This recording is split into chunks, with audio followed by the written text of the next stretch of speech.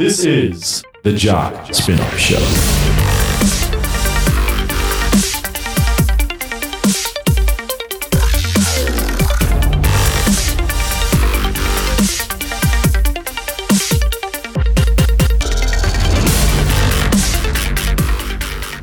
Hey guys, thanks for listening on Patreon here. You're with the Jock, also known as Anthony.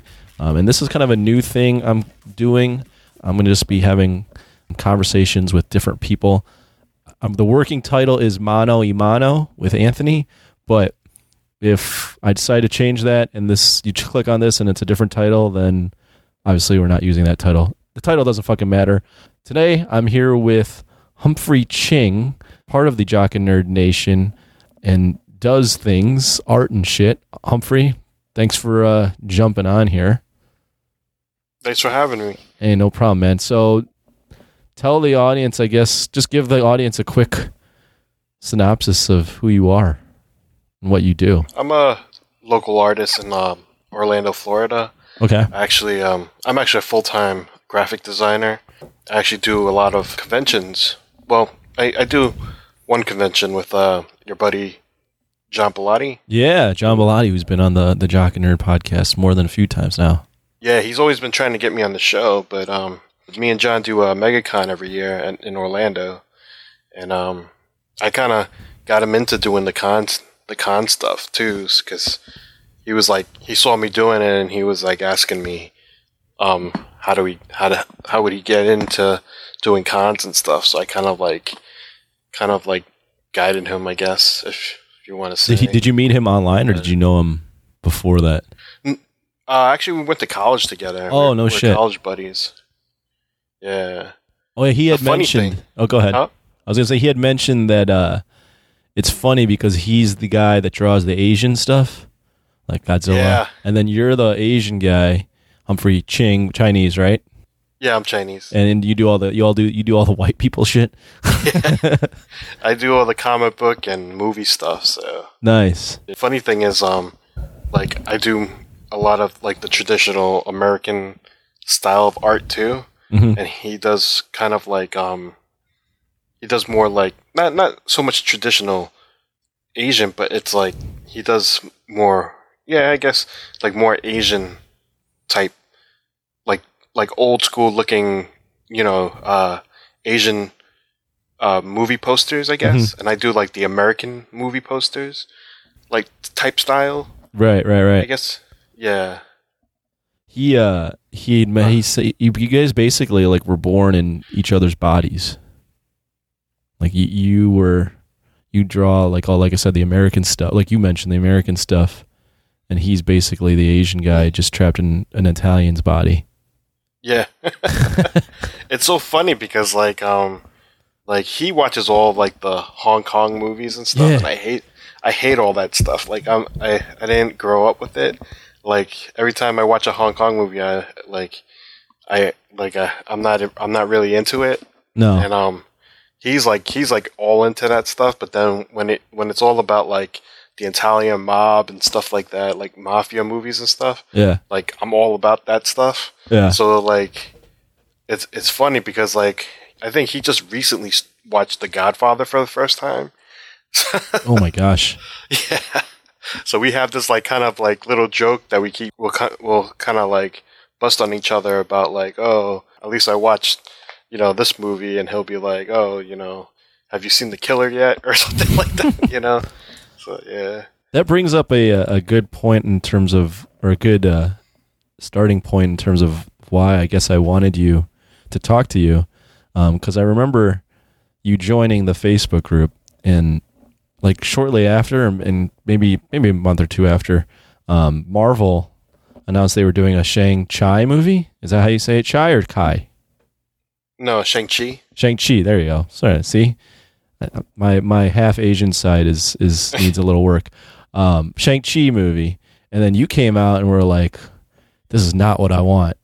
And I was of the opinion personally. I was like, "This is good. Like this is what I mean. This isn't exactly what we need, but I'm happy." And you were like straight up like, "This is not what I want to see."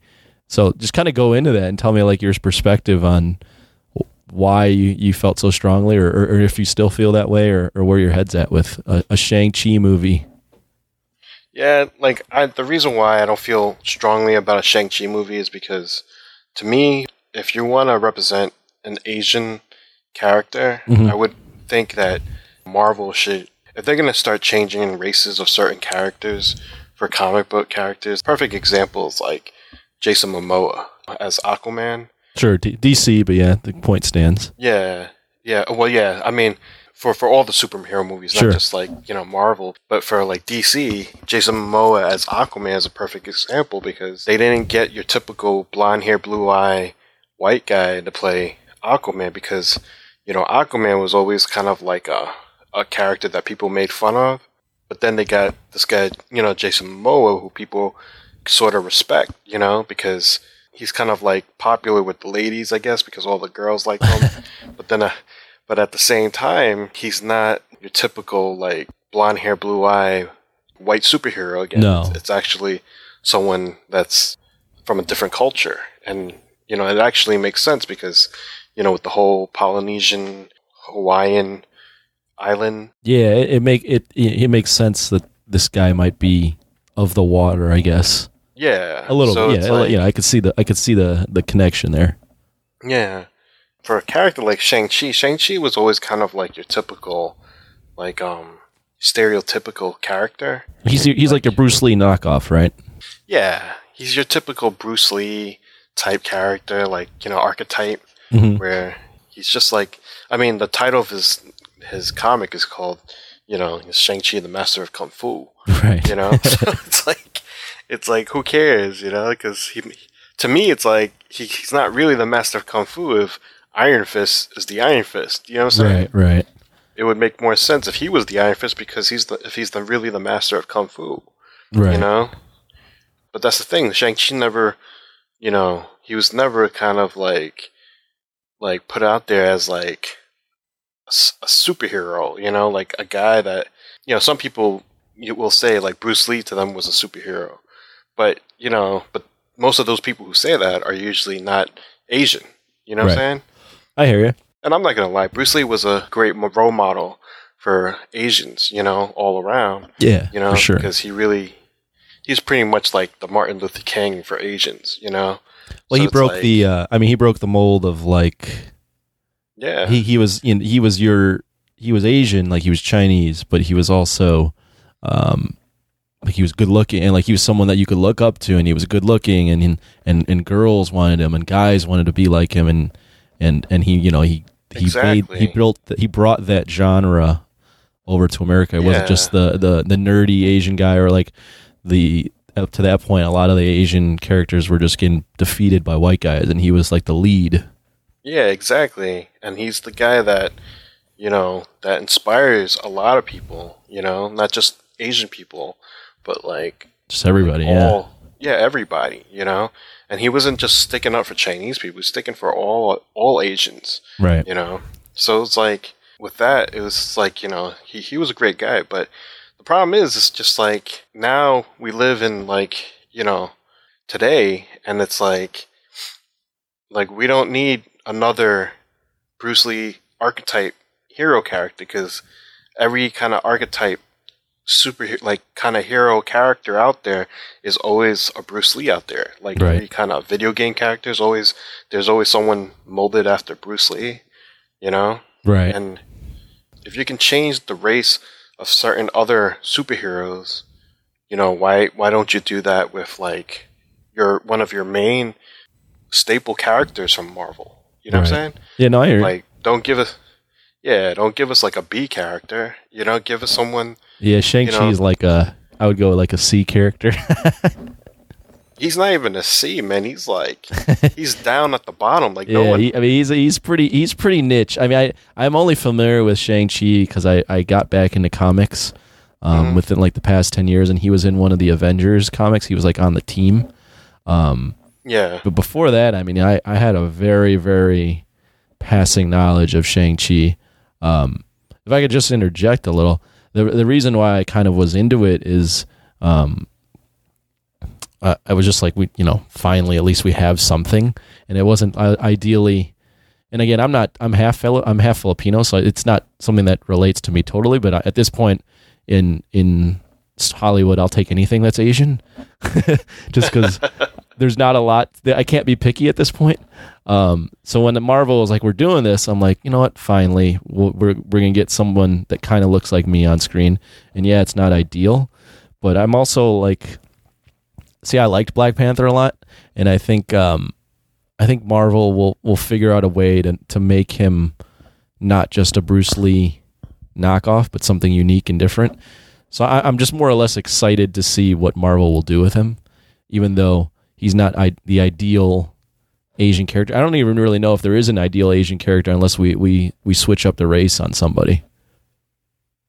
Yeah, see, one of the characters that a lot of people are like rooting for if they do like switch the race of a character, which kind of makes sense because in the like, you know, typically like technically he's a mutant, and then like, you know, you don't really know what their race looks like is Namor. Right. You know, and in the comics, they always kind of, some people think that they draw him kind of Asian looking, you know? So, I mean, he's a perfect character that would be perfect for, if they decide to do an Asian version of Namor. I mean, it's kind of funny because I say Namor, but then like Aquaman, they changed the race of Aquaman too. it'd be almost too on the nose. But yeah, no, that'd be kind of funny if they ended up changing their water character too. I remember you posting that, and the only thing that I think that's holding them back from even using Namor is I think he's signed with Universal the rights to the character. Yeah, so they'd have to figure out a way to play nice with Universal.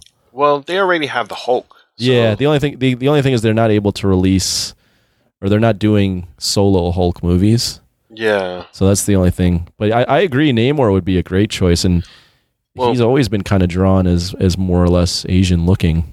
Yeah. I mean, to me, like the way they would bring in Namor would be when they bring in the Fantastic Four, and he would technically be the villain for the second movie, you know? That'd be awesome.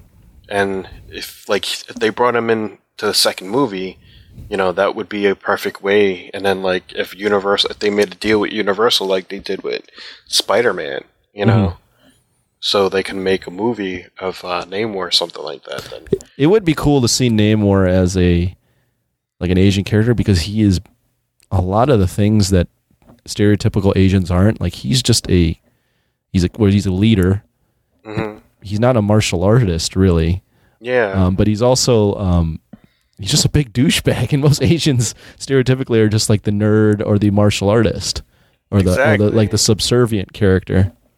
That's what like people always talk about, how like there's, you know, everybody wants diversity and stuff. Right. The way to write diversity in comics is to treat every race like a normal person. Mm-hmm. You know what I'm saying? Like the way Captain America acts, that's the way every like race should act. You know what I'm saying? Like, yeah. Like you shouldn't bring in any stereotypes in a way. Like you could bring in some culture, but don't bring in stereotypes, because when you bring in a stereotype, you know, like sometimes it might offend people, you know, and then it just kind of like, you know, it just kind of, you know, labels the character. Right. You know? When you bring in a stereotype, it automatically points to, okay, this is a different colored person now. Yeah, exactly. And like with Black Panther, the reason why Black Panther was like everybody enjoyed Black Panther was they didn't treat Black Panther like he was a stereotype. They brought in culture, but at the same time, they treated him like if he was like equally like to every type of race out there. Like he was as like high class and high, like, you know, like, and as like rich as like Tony Stark or something like that, you know. He was the same type of character, but, you know, he wasn't like doing any type of African, you know, stereotype, like, which in the comics they kind of do that, you know. In the comics, like what Wakanda, like I think they're still kind of like, you know, like the way they draw them and stuff. They still dress like they're Yeah, they're like native, like primitive people. Yeah, what do you? Yeah, like they're still like like in like a if they tribe or like something. I know you're like before, like we know I know what you're talking about. Yeah, like they're indigenous or something, like Right, right. Like they haven't evolved because of the technology or haven't changed their ways. But like in Black Panther, they changed that. They still kept their culture, but they didn't live like they were primitive. Right. That's what made the movie such a great movie. You know. You had an interesting take on Black Panther too, in that you were like. You didn't think it was amazing. I think it was. I don't want to speak for you, but it seemed like you didn't think it was the best movie ever, which is fair. But then you were also like Killmonger was great because it was just Michael B. Jordan acting like Michael B. Jordan. Yeah, because Michael B. Jordan is just a likable actor. Like there are actors out there that just like that do characters really well, and it's just like personal favorite of mine is Tom Hardy. I could watch every Tom Hardy movie out there, and I'm even Venom. Yeah, and I'm and I love the movie because of Tom Hardy. Wow, because he's just like he's one of my favorite actors, and like even the movie sucked, I'll still like it because, well, I probably won't like the movie, but I'll like you like his performance. I'll like his performance because I just love him as an actor. He's just like a really good actor. Same thing with Michael B. Jordan. Michael B. Jordan's like a really good actor, and he's really likable, And I think people kind of confuse the two sometimes because people are comparing it to like Heath Ledger's Joker, which Heath Ledger kind of that's a different level. Yeah, he stepped out of his body and became the Joker. With Michael B. Jordan, it's like his character was no different than Creed, but he was playing the evil Creed.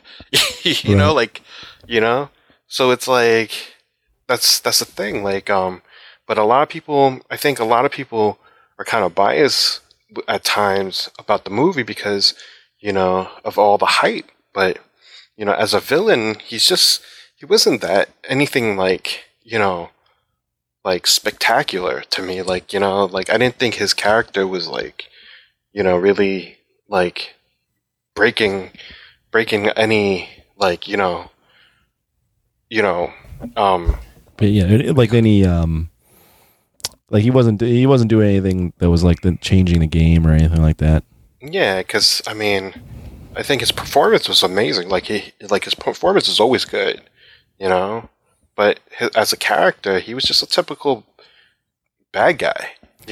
Yeah, I think a lot of people. Well, I agree with you. A lot of people enjoyed Michael B. Jordan because he's just Michael B. Jordan, and he's charismatic as hell on screen. I also think one of the big things for me that I like thinking about Black Panther is he, without his character, the movie's still it's a fun movie. It's got good design and Black Panther at times, and the supporting cast are cool.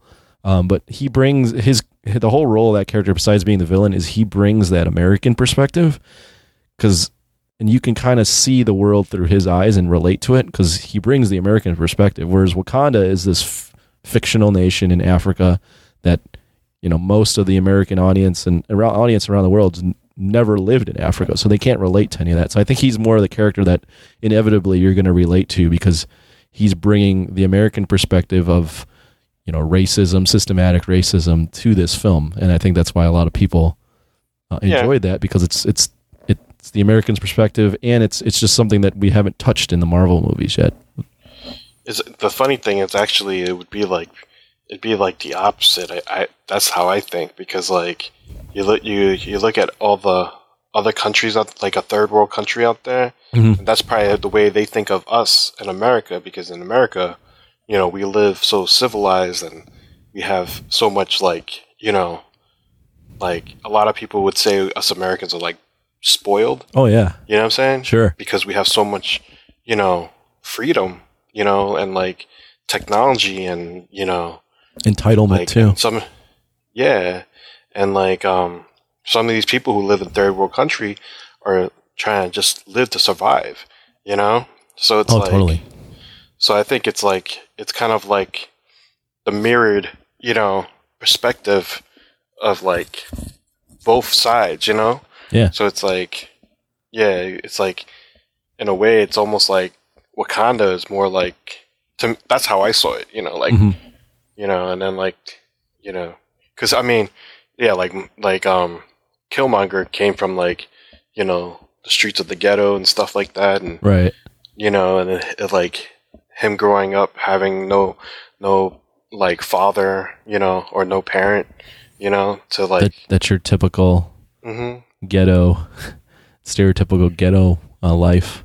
Yeah, so it's like it's pretty much it kind of like also what do you call it? I'm having a brain fart. Sorry. I make you nervous. I know. Oh, that's okay.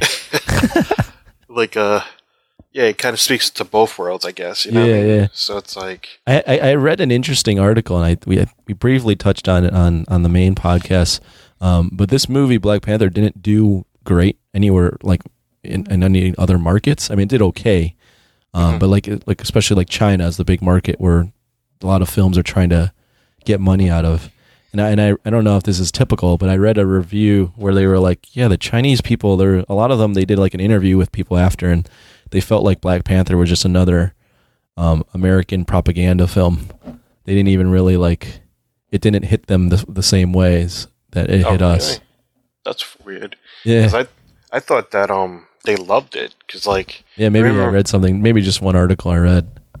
Yeah, because I remember like they were doing a lot of videos like of people coming out of the theater after Black Panther, after watching Black Panther, and all the people in China were like saying that this movie was amazing.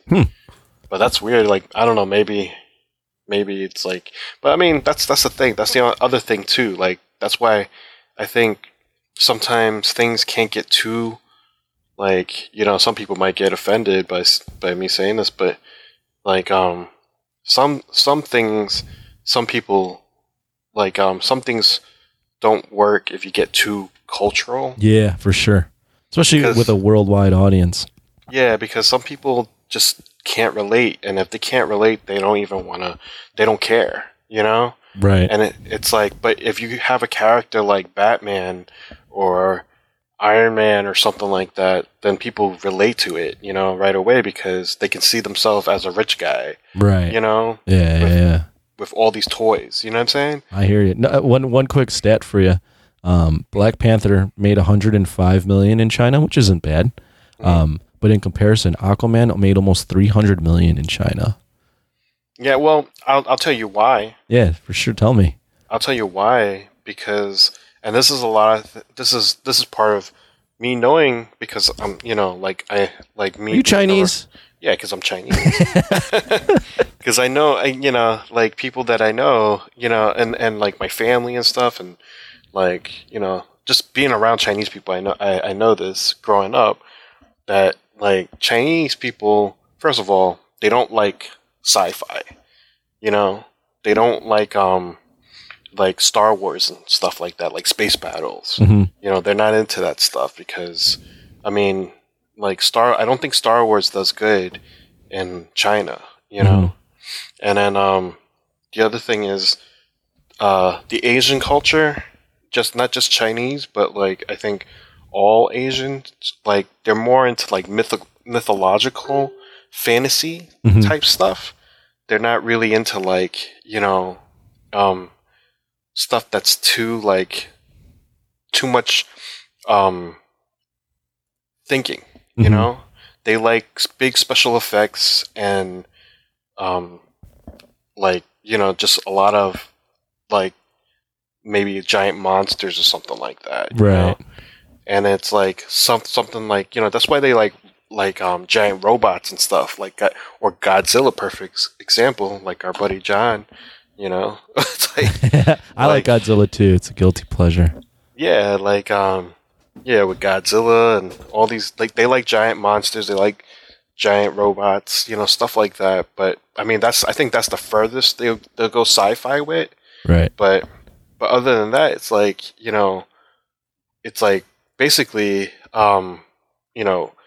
Aquaman was full of like special effects, and if it has like crazy special effects, that's kind of like what the Asian culture likes, you know, and they like giant, like, you know, like creatures and stuff. Because going back, like maybe a couple of years ago, there was this movie that movie that a lot of people got mad about, that Great Wall movie, which I actually saw, and I thought it was pretty cool. I actually liked the movie, but but that movie was I think it was made in China too, right? It was a Chinese movie. Was it? Yeah, which is funny that people in America got mad. But it was made by Chinese people. You know, look it up.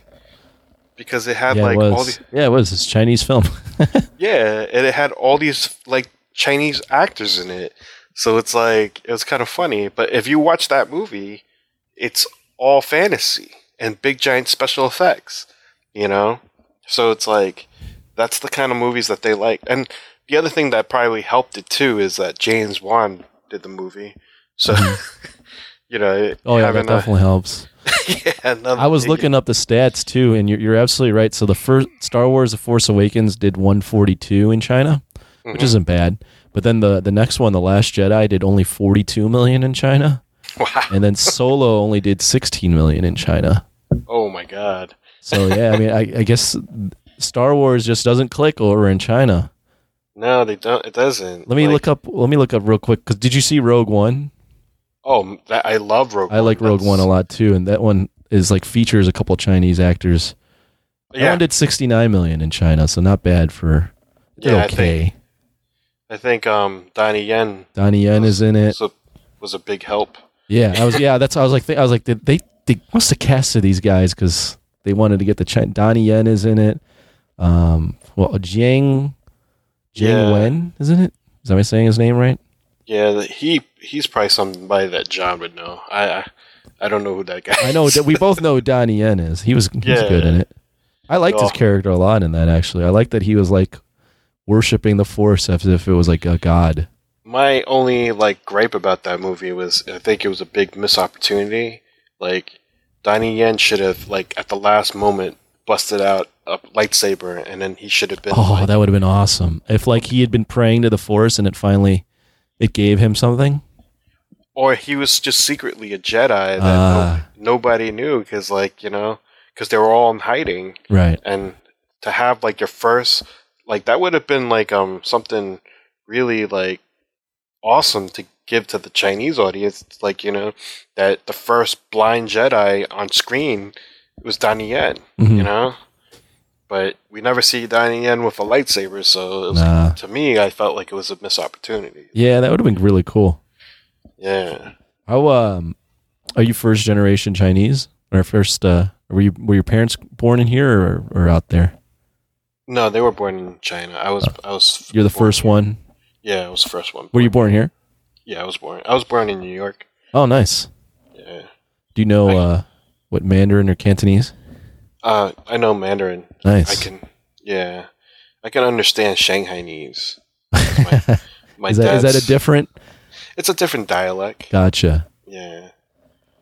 Yeah. What did your parents think of you going into art? Or is art you're a graphic designer, so art is your full-time thing. Yeah, I do art. I actually design challenge coins for the military and the service department. Oh wow. Yeah. What is a challenge coin? It's like those coins that they give to the military, like the soldiers when they come back from, their service and stuff. And then these are cool. Yeah, and then sometimes they'll give it to like a general if he's retiring or something like that. That's dope. How the fuck how does one get there? How many people did you kill and to get to this point? I just applied. Oh, okay. Just like any other job. All right. Yeah, they just like found me, and then they liked my portfolio and my background. So were your parents always supportive of you moving into this direction for a career? I think they were happy that I picked a career. Were you indecisive? No, I was kind of like a little, like, I was a bad kid back in the days. I did Really? a Chinese kid, a bad kid? That's impossible, dude. I'm the if like when you get to know me better, the running joke is like I'm like the like defected Chinese guy or Asian guy because I'm like bad at math. I'm like I don't have like a like I'm not a doctor or a lawyer or something. Right. You're not something that would make the stereotypical Asian parents proud. Yeah, but you know what's funny about that? Yeah. If a lot of comic book guys and artists that I hang out with, Yeah. that what you call it, in this same like circle, it's always weird. It's like we're all the outcast of our like race or people or something like that. Because I have friends like perfect example, John again. Right. John is like totally different from like your typical Italian dude. Like he doesn't like care for like a lot of Italian like movies and stuff like that. Right. And I mean he is definitely different in terms of like his love for Japanese and Asian culture. Yeah. And he doesn't hang out with like that he doesn't kind of like he's not that typical stereotypical Italian guy that you would think, Right. So it's is it, you think like this is my theory, like a lot of people that get into art end up being considered the outcast because just our culture today doesn't reward you for being an artist in that like unless you're like the best artist ever. Like there's no like you either have to be like world renowned or like our culture right now doesn't reward that. Like it's looked upon as like you're just wasting your time or you're playing around. I think now, like in the last couple of years, like people get this impression that now we're starting to get rewarded, but like if you're a real professional artist and you're a real artist, in reality we still know we don't get appreciated. but for some reason right now, because there's some kind of like weird art movement that came around like the last couple of years, like it's because rich people are buying. Well, and that's because hipsters are getting into art. Yeah, because I think hipsters like they didn't want to find a real job, so stupid millennial hipsters. Yeah, they just kind of want to like go out and do art or something, right, and be creative or something, and have their parents pay for it, which sucks because it in reality that kind of sucks because there's all these people who want to be like artists and stuff, but it's like like people who are really trying to be. Who actually, are trying to be professional artists, like, it's like we still don't get the respect because, like, John can tell you, like, we meet so many people out in the field, like, in that, like, who are not talented. They just decide to become an artist overnight.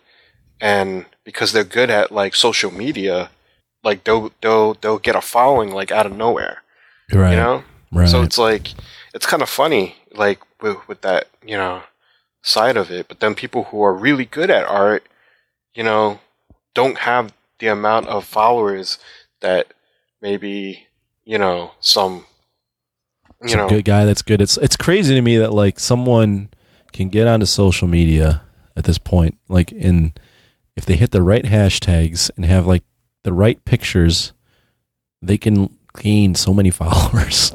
Or if you just post a girl with a nice ass, but like, how does that, like, I don't even understand. Like, there's so many people now that are just, I mean, Instagram's made it super easy too, because, you can post a picture and it might not be the best picture, but you can edit it on Instagram with the lighting and all that and make it look better. Yeah. Than it really is too. Yeah. It's just like interesting to me that how like social media now, especially Instagram, you can become famous overnight with the right, hitting the right hashtags and steps in terms of what you post and when you post it. Yeah, if you look on Instagram and you look up like female artists out there, oh my gosh, you'll see a list of female artists that are like always trying to like they're kind of exposing something, like their cleavage or something like that, trying to like get the likes, and they're like, and that's the stuff that kind of sucks because you can have like a girl who is like, she's not as pretty. She's just kind of like your typical girl artist, but she's not like, she's not like a fitness model. Right. You know what I'm saying? Like, and she'll probably be really good at her art. Like, she'll be amazing. And the girl who gets all the likes is the one that's like, that looks like some like fitness, like yoga hipster, right. like artist that just kind of like threw some paint on a canvas, right, right. But then threw in a couple pictures where you're like, oh my gosh, she's actually attractive.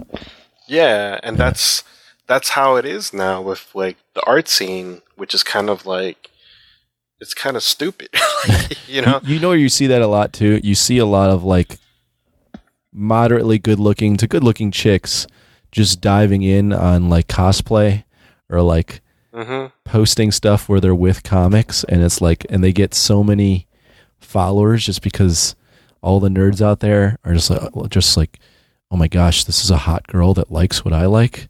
This is like seeing a unicorn, and they just start following. It's crazy to me. I think that's how it all started. What, that hot girls found out that if they delved into the stuff that the nerds or the designers or the artists like. Because I remember that all starting from like G4. Oh yeah, the G4 definitely would. They just put hot girls to host the shows. Yeah, I was talking to a friend about that the other day, and back in the days, like if you remember G4 when it first started, a lot of girls were just average. They weren't like super hot, but they were real nerds. There were girls who loved video gaming, like they love game. Right, like, I remember that. Yeah, it was just like legit girls. Yeah, and there was only one hot girl that was really into video games. It was Morgan Webb, And then like because of her, they decided to like, let's throw in a playmate, like, right. On like Attack of the Show, or we'll throw in like Olivia Munn because she's like super hot, right. Then they went with like Olivia Munn and brought in like Sarah Underwood and these girls that, I mean, who knows if they actually like the stuff that we like or not, but they're definitely really hot. Yeah, they were really hot. I mean, Olivia Munn, she wasn't into that stuff, man. Was she not? I don't know. I don't know if she was or wasn't. I remember there was one year at E3, they were like kind of like asking at the end of the show, like at the end of E3, they were asking everybody, what was your favorite game? And everyone's telling them what their favorite game was. And then they went to Olivia Munn and she was like, I loved everything. Because she doesn't care about these games. Yeah, that's true. I'm looking up like her background, and she just wanted to be a reporter, a sports reporter, and then she just got a break with G4, and it sparked her career. Yeah, but I'm not gonna lie, I love looking at her. She's fantastic to look at. Yeah, like, even when she used to dress up in costumes, it was like the best thing. Oh, I mean, they knew what they were. That's the thing. Like with you, as you mentioned with G4, like they would put these not actresses, but these models on, and then put them in cosplay outfits, and the comic book, the female comic book characters were always drawn hypersexualized. So that's just like a living fantasy for a nerd or any guy, really. Yeah, because nerds started thinking like, in reality, like nerds are like thinking, wow, girls actually like playing video games. Like, right. But then like, I don't know, like later on it's like, oh, it got kind of like to a point where people started thinking that, well, I don't know, I guess some people could be mean to girls, but like people are definitely pretty mean to girls. Yeah, it's hard to like even.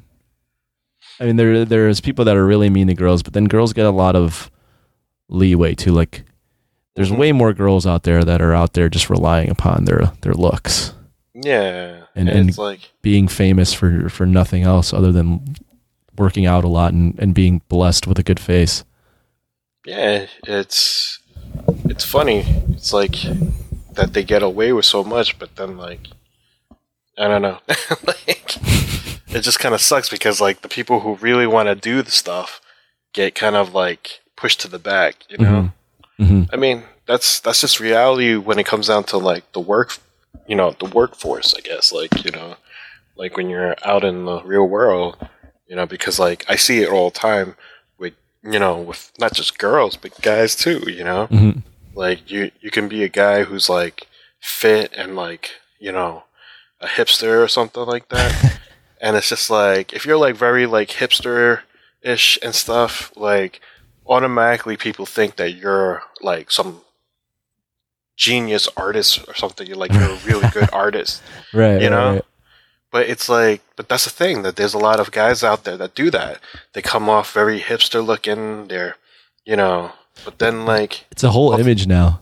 Yeah, and then they think that people like automatically assume that they're an artist, and it's just like, but like all they do is just throw some paint on a canvas. Yeah, what makes you like? Does that really qualify? I got a funny thing. Have you heard of Soho House? No. So Soho House is in, I believe it started. I don't know where it started. I think it's in like London, or it started in London, but it's like a members only club or a hotel / club. Okay, and I'm looking up where it started. Originally in Soho, London. So it originated in London, and now there's houses in like Chicago, West Hollywood, Miami, Toronto, New York City, blah blah blah, bunch of places. And it's an exclusive club or hotel or venue, workout facility, social place for artists and people in media. So there's one in Chicago, and one of my friends is the member there. So you have to pay, you have to apply to go to the one to become a member there. And then you have to get like vouched by 2 other members. It's like this whole deal where you have to apply and get vouched by other people and prove that you're in the arts or media realm. So my friend is in the Soho House in Chicago, and he occasionally he'll bring me there as his guest. And one time I went right after work, and I was wearing a tie. And a jacket. Just not thinking anything of it, and I walk in, and it was like one of the guys from Tribe Called Quest was spinning that night, Cool. It was kind of cool. So I walk in, and the door lady's like, "Hey, you can come in, but you have to take off your tie." And I'm like, "What? Why?" She's like, "That's our dress code. There's no business clothing here." I'm like, "All right."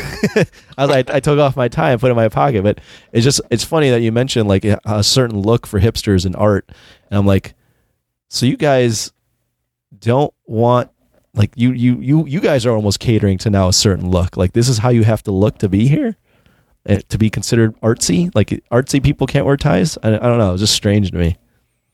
Yeah, like it's funny though because like actually I was just talking to another artist about that lately, and it's just like now like it's like because I guess like the younger generation, the hipsters and stuff like that.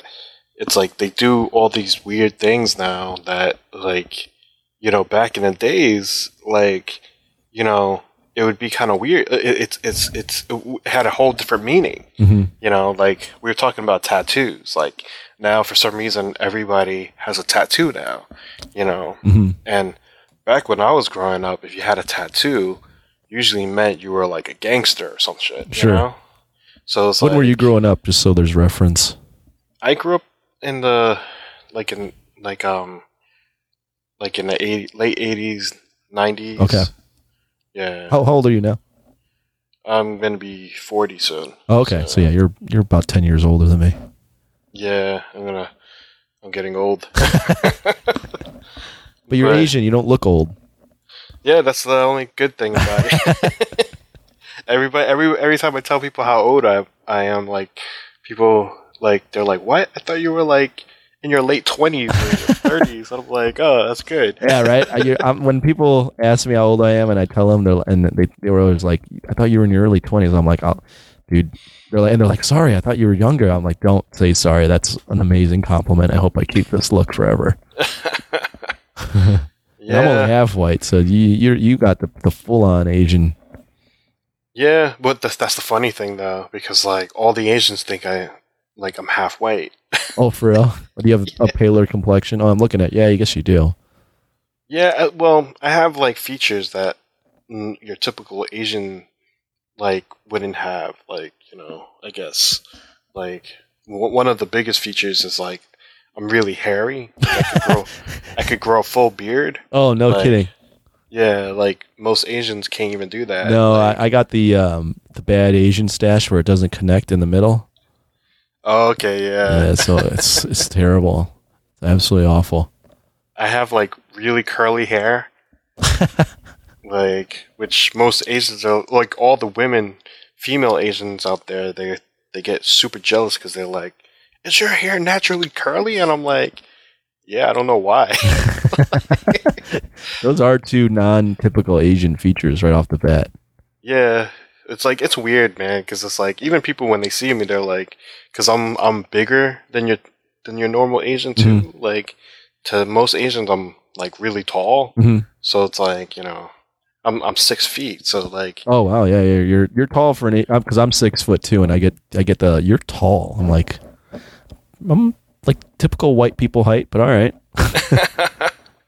Yeah, I was getting it growing up all my life. Like when I was in high school, people used to tell me like, "You remind me of like Keanu Reeves," and I'm like, "Really?" He's like, "Because like Keanu Reeves is like half Asian, half white." Right. So, everyone used to always think I was like half white. But it's just funny. I'm on your Facebook, and I see you got your logo is the Punisher, the skull, and you have as your background Frank Castle from season 2. Like, yeah. I gotta get your. Did you finish the Punisher season 2? Yeah, that's why I put all that stuff. What'd you think? Obviously, you probably liked it. Oh man, season 2 is like it was amazing. I loved season 2. Yeah. Yeah, it was like finally gave me what I wanted to see. What the Punisher does. Just him kicking ass. Just him going around, just beating the shit out of him. Go ahead. Oh, sorry. I was just gonna say I enjoyed season 2 for as well for that reason. I didn't like some of the storyline decisions in terms of like what's his face, Jigsaw. But overall, I mean, if you're a Punisher fan, I can't see how you wouldn't like the way he was. Oh yeah. It's like that was the only part that was probably. I mean, I was never like crazy about the whole like they were like military buddies and stuff like that. Mm-hmm. I like Jigsaw better when he's like a mobster, Mm-hmm. It's like I like Punisher better when he's going after the mob. Yeah. Like I'm not crazy about the whole conspiracy thing, but at least this season he was actually doing Punisher stuff. Like he was actually going around killing people. Oh yeah. Well, and the fact that he like right away in the first episode he kind of just was like he sees trouble and he's all in right off the bat. Yeah, I mean that's like the funny thing is like watching that it's like you when you watch the Punisher you're kind of like thinking like this is the kind of stuff I want to do to people. Like, when I'm pissed off. Like, oh, he's like the next level of what you could do to people all pissed off. Did you I think I heard from Bilotti, but what'd you think of Iron Fist? Iron Fist? Not a fan of Iron Fist. Did you end up watching both seasons? Yeah, I watched both seasons. Yeah. I just felt like, yeah, I mean, it's just weak. It was bad. It was bad, man. And I remember there was a lot of debate before, too, about them casting an Asian actor. And I was all in. I was like, let's do it. Let's make Iron Fist Asian. And now watching these past 2 seasons, I'm just fucking glad we didn't make him Asian. That would have been a terrible representation of what because what we're looking for. You know why? Like, and this is what I've been saying too. Like, it's funny because like when people were saying like they wanted an Asian Iron Fist, like they wanted someone to like cast an Asian person to be Iron Fist. Mm-hmm. And I was like, no, because they never did that in the comic. So you're true to the comic on all this stuff. Yeah, I'm true to the comic, but then at the same time, I don't want that to happen because, like, it's never been interpreted by an Asian writer, you know? It's like, yeah. You know, it's like all these years from Marvel, you have all these, like, white dudes writing all these different races, but it's like, you know, if I want something from, like, an Asian character, you know, I would rather an Asian person who understands Asian, like, you know, subtleties, like lived the life of someone in those shoes. To write it in a movie or TV show, so it does represent us, you know. But if it's just like some random thing where they just make it up on, you know, it's like it's not gonna feel like genuine, you know. Mm-hmm. It's just gonna feel like some white guy wrote it, you know. It's like, and then it's no different from like those movies that, you know, what are those movies? Those movies called back in the days, the exploitation. Black exploitation movies. Black exploitation. All those exploitation films. You have black exploitation. Then there's like kung fu exploitation movies. Yeah, but yeah, it's that's basically, you know, it's like that's how I felt about it, you know. And it's just like I would rather, you know, it be, you know, if they are gonna do an Asian character, if they were gonna do Iron Fist Asian, you know, it's like then they would have to get someone, you know, like good. I mean, to write it or something, you know, like right. Someone that's kind of lived it. Yeah, especially if they're gonna deal with Asian culture. That's why I rather, like, if a white guy's gonna write it, I'd rather they don't try to explain Asian culture. You know what I'm saying? Right. To like an American audience. You know what I'm saying? Yeah, it's gonna be lost in translation. Yeah, because it's like you don't hang out with, like, if you don't hang out with Asian people, then you wouldn't know how Asian people are. You know? It is different, like growing up here as half Asian, but you know, growing up, you like I would say I do typical American things, but then the home life is different for sure. Yeah, you know, especially when I hang out with the Asian side, it's you do live a different life than, you know, your white family. I remember, like, as a kid going to school and having my lunch packed, and everyone would have sandwiches packed, and I would have like a little Tupperware with rice and chicken or beef. I still do that. Well, I remember that happening, and I'd be like, "Mom, we can't pack this anymore. Like, give me a sandwich." Yeah, and then when you open up the Tupperware, like, the whole place smells. Yeah.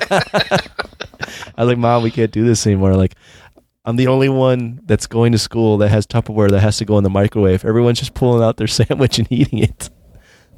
And then, like, you're like, she'll give you like an Asian pastry or something, and put it in, and then when you take it out, everyone's like looking at you like, "What the hell are you eating?" Right.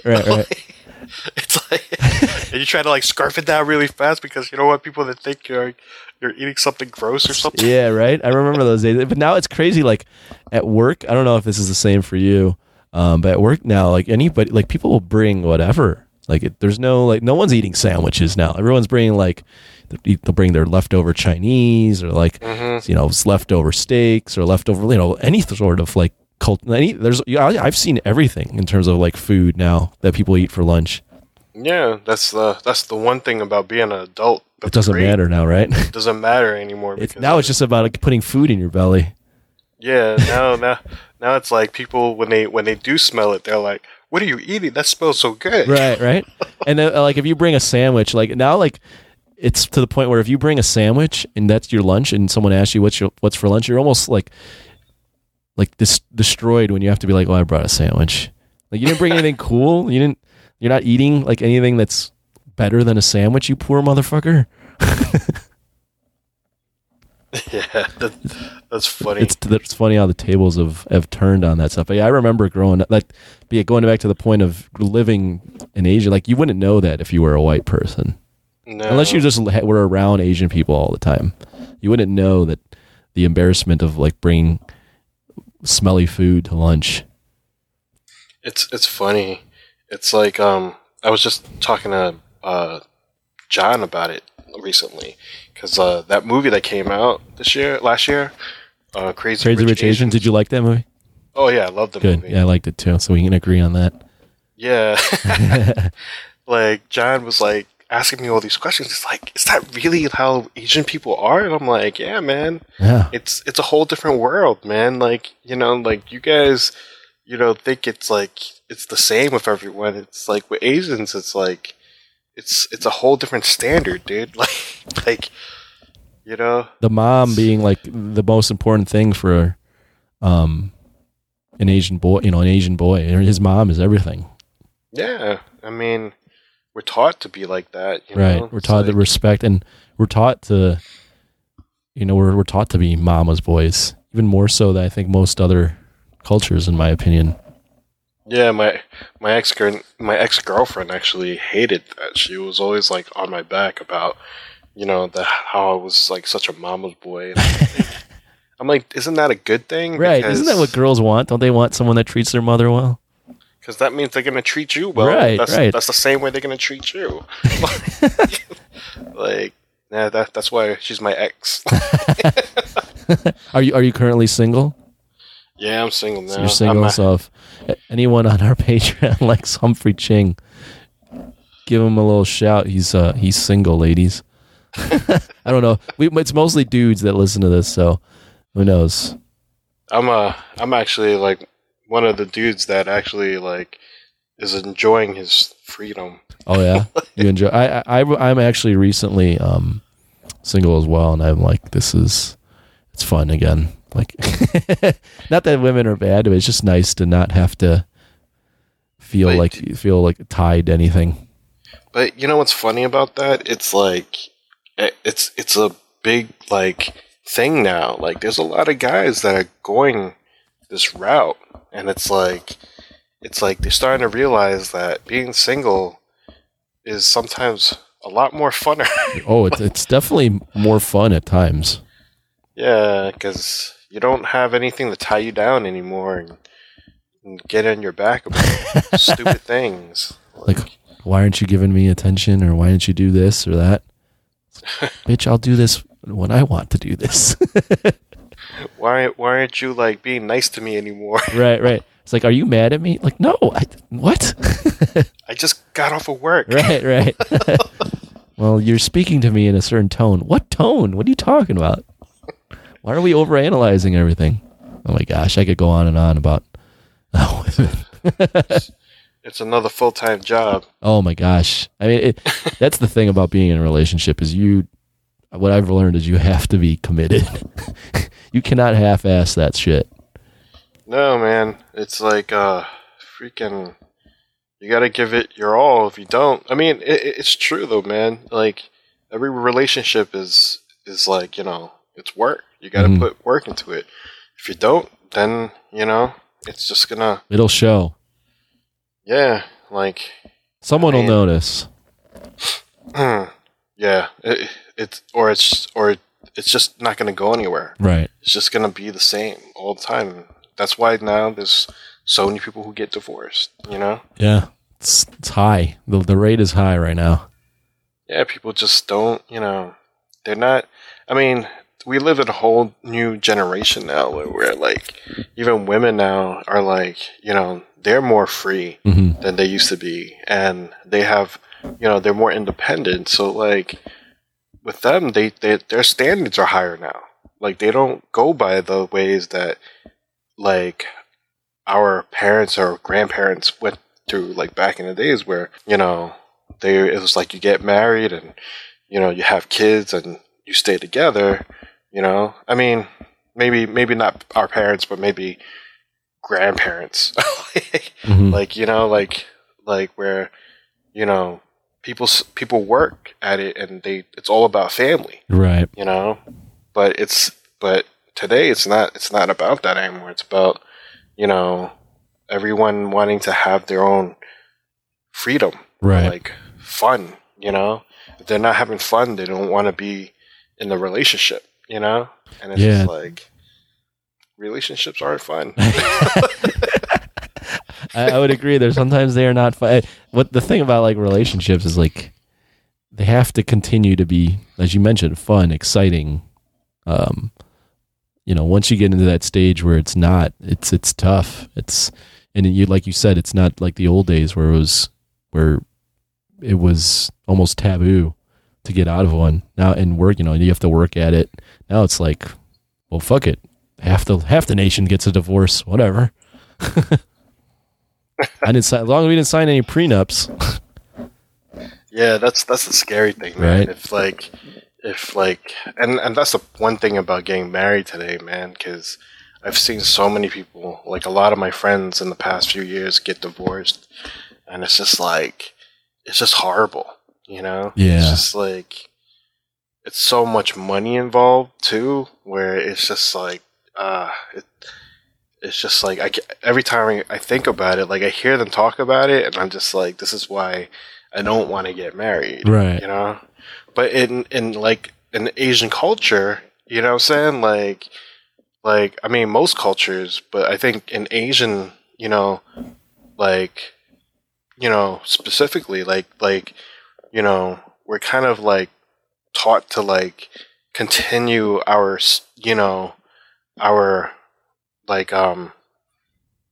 to pass down our legacy, I guess, right? Right. Like to keep, because I'm like the last of my family or something, like, one of the last ones of my family, and my dad was like the oldest son. So like technically I'm like kind of like, heir to the throne in a way. Right. So it's like I have to pass the name down. Right. Yeah, no, there is that pressure. Yeah, and everybody's like waiting for me to get married, but I'm like, I don't know if I want to. Yeah, no, I hear you on that. I'm 31, and I've already started to feel the pressure from my mom, who's the Asian one, who's like, when am I going to get some grandchildren? And I was like, we'll see. I'm not in any hurry. Let's just put it that way. And yeah. She would definitely not approve, or not necessarily approve, but she wouldn't like if I had any children without being married first. Yeah, yeah. So that'd be a whole thing. But yeah. So is your mom Asian? Like your mom? She's Filipino, yeah. Okay, and your dad's my dad's Polish, but he's like 4th generation American, so he's just basically white. Okay. He's was American. Was your mom 1st generation? Or? No, she was born in the Philippines, so I'm like the first one to get over here. I was born here. That's awesome. Yeah, it's cool. I mean, it's different. Like, I'm definitely, I have the white and the Asian features, so when I'm out, people don't know what I am, which is always kind of nice. It's interesting though. Like the white people don't think I'm white, and the Filipinos don't think I'm Asian. They think I'm white. So there's always this like battle of like, oh, what the fuck are you? Which is an interesting way to go about life. But luckily, I think I ended up with some decent genes, so I look all right. So it ended up working out in my favor. and I'm like tall for an Asian, so I'm like 6 foot. I'm fairly athletic, so I can break out of that Asian mold pretty easily. So let me ask you something. Do you date mostly white girls, or do you date Asian girls? I've found that I date mostly Asian girls, and I think it has something to do with the fact that I'm just a big mama's boy. So I think, not that I'm trying to date my mom, but it's just that culture of, well, like I just feel more comfortable with it, but I wouldn't be opposed to dating a white girl. Yeah, no, same here. It's just something. It's just naturally. I've just always like when it's like playtime, I can play around with any girl or whatever. But when I'm like looking at being serious, I'm like I just tend to find Filipino girls or Asian girls. Yeah, it's weird. It's like same here. Like for me, it's like like I feel like I would get along more with white girls because I'm more like Americanized, right? And when with for some reason I always end up dating Asian girls because I don't know, maybe it's because of we share the same culture and we have a lot of stuff like relatable to each other. Yeah. but it's like it's just weird. It's just like, but it's like, you know, I've dated white girls too, but but yeah, it's like they were okay. Like, you know, I kind of agree with you in that. Like, so like for instance, one of the last Asian girls I dated was Filipino, and I think I'd actually do better with white girls because like her whole thing was like being like chaste, like the movies, like the way Asian women are, you know, like in the movies, the Asian guy does like everything for the girl, you know, like is like bends over backwards for the girl. And I'm not saying I wouldn't do that, but you know, it's a little over the top. It's a little like cheesy and like overly romantic and a little melodramatic. And like, I'm not that kind of guy. So I think I'd do better with white girls because they're not necessarily expecting that generally, that over the top, like romance. That's so funny that you said that because like, yeah, all the Asian girls that I date, like they really want the whole romantic thing. Yeah. They really want that. It gets kind of stressful. Yeah, and it's just like, okay, like, you know, it's like we had our fun time, you know, when we were like when we had puppy love, but now it's like it's a real world time. Like, right. Like, you know, like I completely agree. It's like, yeah, I'm doing this, like, you know, we're in, you know, falling in love or falling in like or whatever you want to call it. But like, you expect me to constantly do this? Like, yeah, exactly. Like, I remember the first time I went out on a date with an Asian girl, and right away she's like, "You're not walking curbside." I'm like, "What?" She's like, "You're not walking curbside." I'm like, "Oh, is that a thing?" She's like, "Yeah, you're a man. You're supposed to walk curbside to protect me." I'm like, "Oh, all right." Yep. And then it's like every time I didn't open the door in my car because like I just didn't know. It was noticed. I'm like, what the fuck? Yep, Asian girls. They notice it. Like they expect you to like literally get out of the car if you pick them up, open the door, then get in. All you like non-Asian guys. Yeah, take note. Want to date an Asian girl? They're high maintenance. So high maintenance. Like, oh my gosh. Like, just be aware of that. They want that movie romance. Yeah, and then the white girls I date, they're like, it's funny because like they're borderline. Like some of them are like borderline. Like, can I take her home and meet my mom because I don't think my mom. Right. Like, what the fuck? I'm lucky though then that like if my mom had the reaction of like, "Ma, you married a white guy." Yeah. You though, like on the other hand, that'd be a little more of a conversation. Yeah, because it's funny because like now when you watch like Crazy Rich Asians, now people can see like how an Asian mother is. Oh yeah, because that's exactly how my mom is. Oh, I bet. You know, and it's not just towards like white girls or, you know, it's towards every girl, even Asian girl. Yeah, yeah.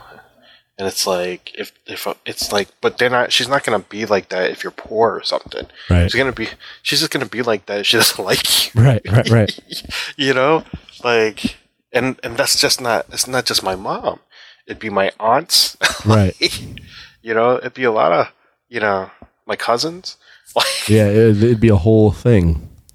Yeah, because they're, you know, and it's funny because it's like you don't think about this, but in reality, I mean, yeah, we're not as the fantasy side of that movie is like these guys were living like royalty, you know, but in reality, like Asians are kind of, you know, like your family is kind of successful in a way.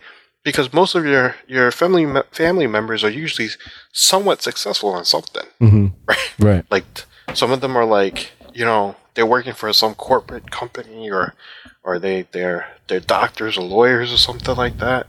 So it's like, you know, so there's something that you have to like kind of like there's a lot of comparing in Asian families. Oh yeah, 100%.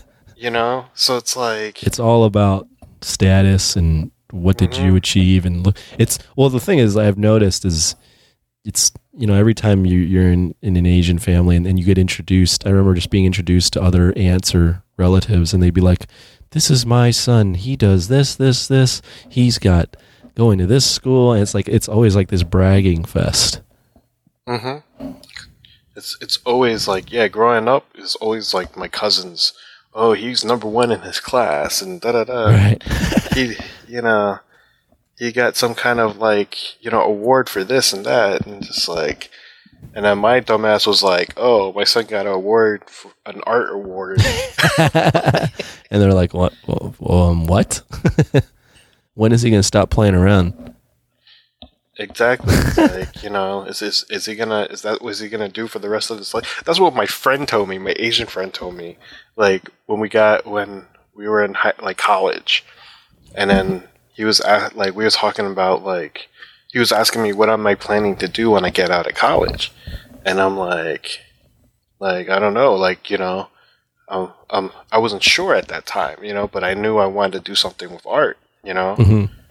and he's like. But at the time, I was working at like a magic shop, and he's like a magic, like the Gathering, or magic like tricks. Magic tricks, okay, like in Soho in New York City. Oh, nice. Yeah, and he's like telling me like, dude, like you can't just he's like, what are you planning to do with yourself? Like, are you gonna keep talking about Batman for the rest of your life? And I'm like I would like to. Yeah, is that a job? Can I do that? It's like, if I could do that, I'd do it. That'd be a hell of a career to just talk about Batman your entire life. Well, the funny thing is, I do that a lot. That is part of my career. That's awesome. It's like, well, it's getting a little late. We'll wrap this up. When's your next con? Actually, I'm doing one in March, the weekend of March 1st to 3rd in West Palm Beach. Which con is it? Comic-Con Revolution. So Comic-Con Revolution, for anyone that's out in the West Coast, can go and meet Humphrey Ching and potentially buy some prints, huh? Yeah, nice. I sell posters. Nice. Yeah. And then you can find me and John at MegaCon this May. Oh, nice. So, John Bellotti will be at MegaCon. Yeah, me and him, we always share a table at MegaCon, so. Nice. Yeah, he's kind of pissed right now if you talk to him. Why is that? Because G-Fest. Oh yeah, I'm aware of G-Fest. Yeah, they're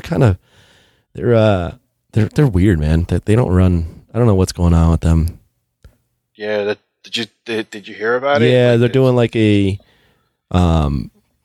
33% of your stuff can only be Toho, and you can only sell 30 prints of anything you have from Toho. They're just really worried about Toho for some reason. Yeah, which is funny to me because, I mean, legally, I guess you can't really do that. You can't profit off of other people's IP, but I don't think Toho gives a flying fuck what's going on in Chicago. None of these freaking cons do. And all the cons are based off selling other people's shit, right? Yeah, it's like if they don't have that, then how are they going to have a con? Because most people who go to cons, they go to Artist Alley to buy artwork, right? It's like because it's affordable artwork, right? And that's why they call it Artist Alley, right? Yeah, you're like this whole I've read some of the G-Fest stuff, and they're trying to push people towards non-Toho original artwork and all that stuff, and I'm just like, but no one's going to G-Fest, which is Godzilla Fest here in Chicago. No one's going there to buy Wolverine or some original artwork. Yeah, exactly. It's kind of strange. I don't understand why they're so up in arms about Toho spying on them or something.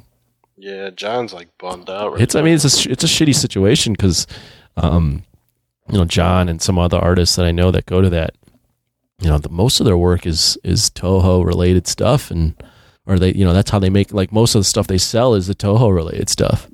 And now you can only sell 30 prints, or a third of your display is only Toho and the rest has to be other stuff. That's rough. That makes you second guess coming out here. Yeah, I think that's a lot of these artists. like he was telling me, are like now they have to find other shows to do because that was like one of their like big shows that they used to do every year. Right. It's really unfortunate. A lot of Godzilla fans are going to be disappointed this year. I tell you that. I think so. Well, Humphrey, it's late where you're at, so we'll let you go. But let's do this again though sometime. Yeah, man. Anytime. All right. Cool, man. Thank you for having me on. Hey, no problem, man.